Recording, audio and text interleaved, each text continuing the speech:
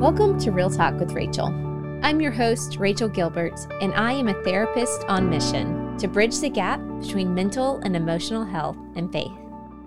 Today you're listening to Talk Therapy, a short segment of the show that releases at the beginning of the week to allow space for God to move in our hearts and speak into our lives.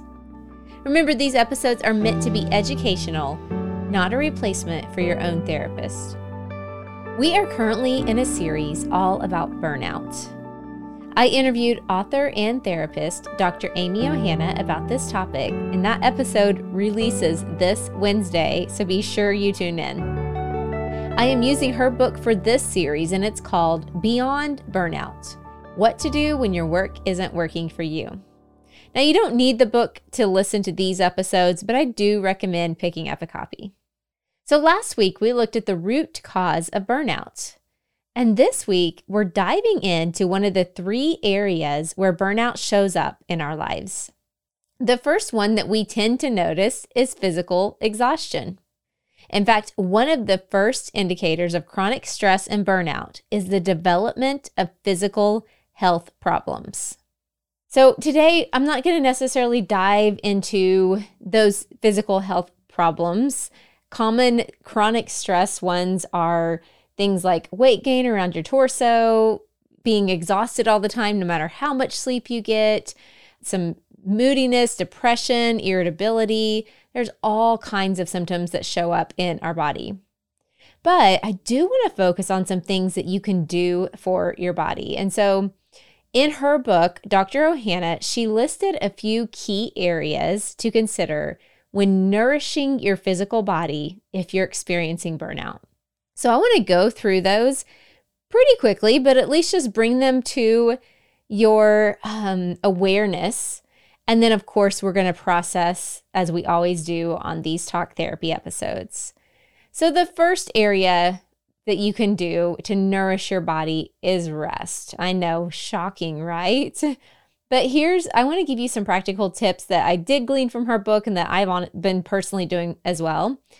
And it's to practice good sleep hygiene. So here's a random thing I've recently done. I actually asked for a Hatch for Mother's Day to work on my bedtime and my waking up routine. I'm so far enjoying it. I know there's a lot of other options out there, but find something that works for you, especially if sleep is a hard thing for you. Invest in that. Figure out a routine that will help you enjoy going to bed, where you're doing things like turning off your electronics and maybe reading this book, Beyond Burnout, at bedtime. That's something I've been doing. Just do something that invests in your sleep habits. I even love Amy lists a nap idea in her book that I thought was genius. She says, drink a glass of water before you nap. And then within, 20 to 30 minutes, definitely within the hour, your body will wake you up to go to the bathroom, which I thought was genius because I know a lot of us won't take a nap because we go, oh man, if I lay down, I may never wake up. But I just thought that was smart. Okay, so the next thing you can do is proper nutrition. Again, this is something we're all like, yeah, I know. But when you're burnt out, of course, we all want to reach for pizza and cookies. But that is not going to help your situation. But here's the deal. We have to talk about this because we have to eat to fuel our bodies. So focus on rest and increasing nutrition rather than a strict diet and exercise plan. Because here's the deal, my friends. The last thing that your body needs when you're in burnout is for you to deprive it of calories and then to force it into extremely vigorous exercise. That's just going to make your burnout even worse and your physical exhaustion even more inflamed. And so please don't do that. But focus on adding foods to your diet, meaning eat more vegetables, more fruits, more whole grains, more proteins, healthy fats like avocados and nuts. So instead of focusing on removing food from your diet or your eating plan, think about what can I add to my day that will actually fuel my body. All right, and then next up, we kind of started to talk about this, movement. So keep this simple.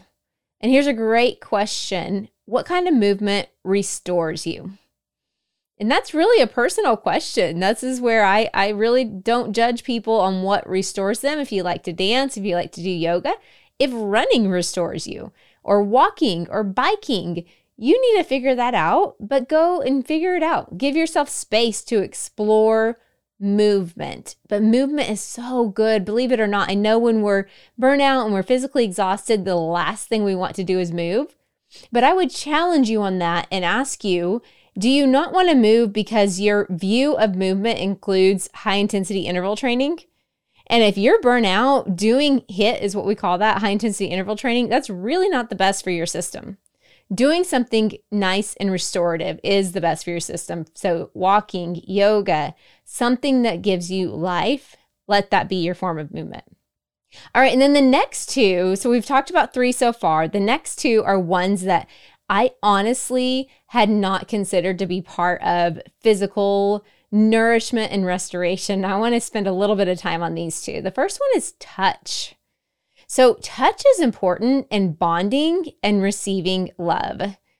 And if you're married, sex can be therapeutic during a season of burnout. You all can tell your husbands to thank me for letting you know that recommendation. And Dr. Amy writes about this in her book.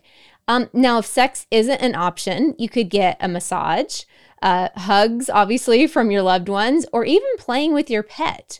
But look around at ways you can get that touch. We need that touch. And especially with everything we just went through with our pandemic, I feel like we're all even more so reluctant to get that touch. So that is actually a very therapeutic thing for you when you're experiencing burnout and especially that physical exhaustion. And then the last area that she mentioned was communion.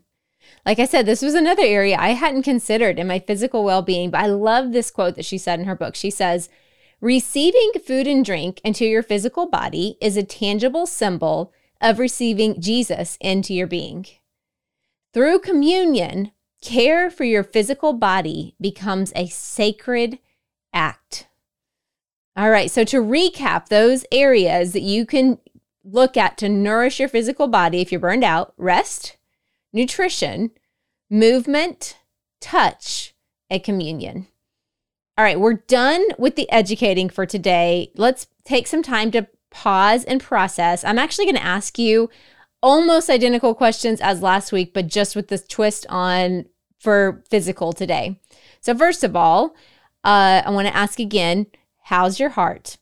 As we're talking about this burnout, and as we talk today about the physical exhaustion and the different areas, what's happening in your heart? And then I want to ask you again on that scale of 1 to 10, with 1 being, I'm doing great, and 10 being, oh man, I'm already burnt out. Where do you fall?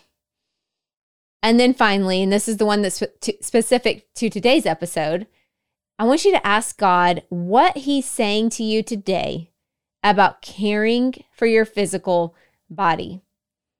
I don't recommend running out and trying to implement all 5 areas at once, but maybe He brings up one of the areas that He would say, you know what? This would be a great one that would restore your body. Because my friends, we have got to take back this territory that the enemy has just wreaked havoc in, especially when it comes to our physical bodies. Guess what? Nutrition was God's idea. Movement was God's idea. Touch was His idea. Communion was His idea. All of these areas were His idea. Rest was for sure His idea. So let's take those things to Him and say, God, thank you that you gave us these areas that we could be restored and replenished in our body. And now we submit them to you. And we just ask you to show us how to do that practically in our everyday life. All right, friends. Well, I kind of just did a little prayer for us there, so I won't pray again. That's my prayer over you, that He will just show each and every one of you who are sitting under the sound of my voice how to care for your body in a way that is honoring to you, to Him, and that just energizes you. I speak energy and wellness and healing over each and every one of you. In fact, even as I'm just speaking, I felt the Holy Spirit say, I want to heal some chronic stress right now, some inflammation in bodies, some things that you've been battling for a long time and you weren't sure ever were going to be healed. In the name of Jesus, I speak healing over you today.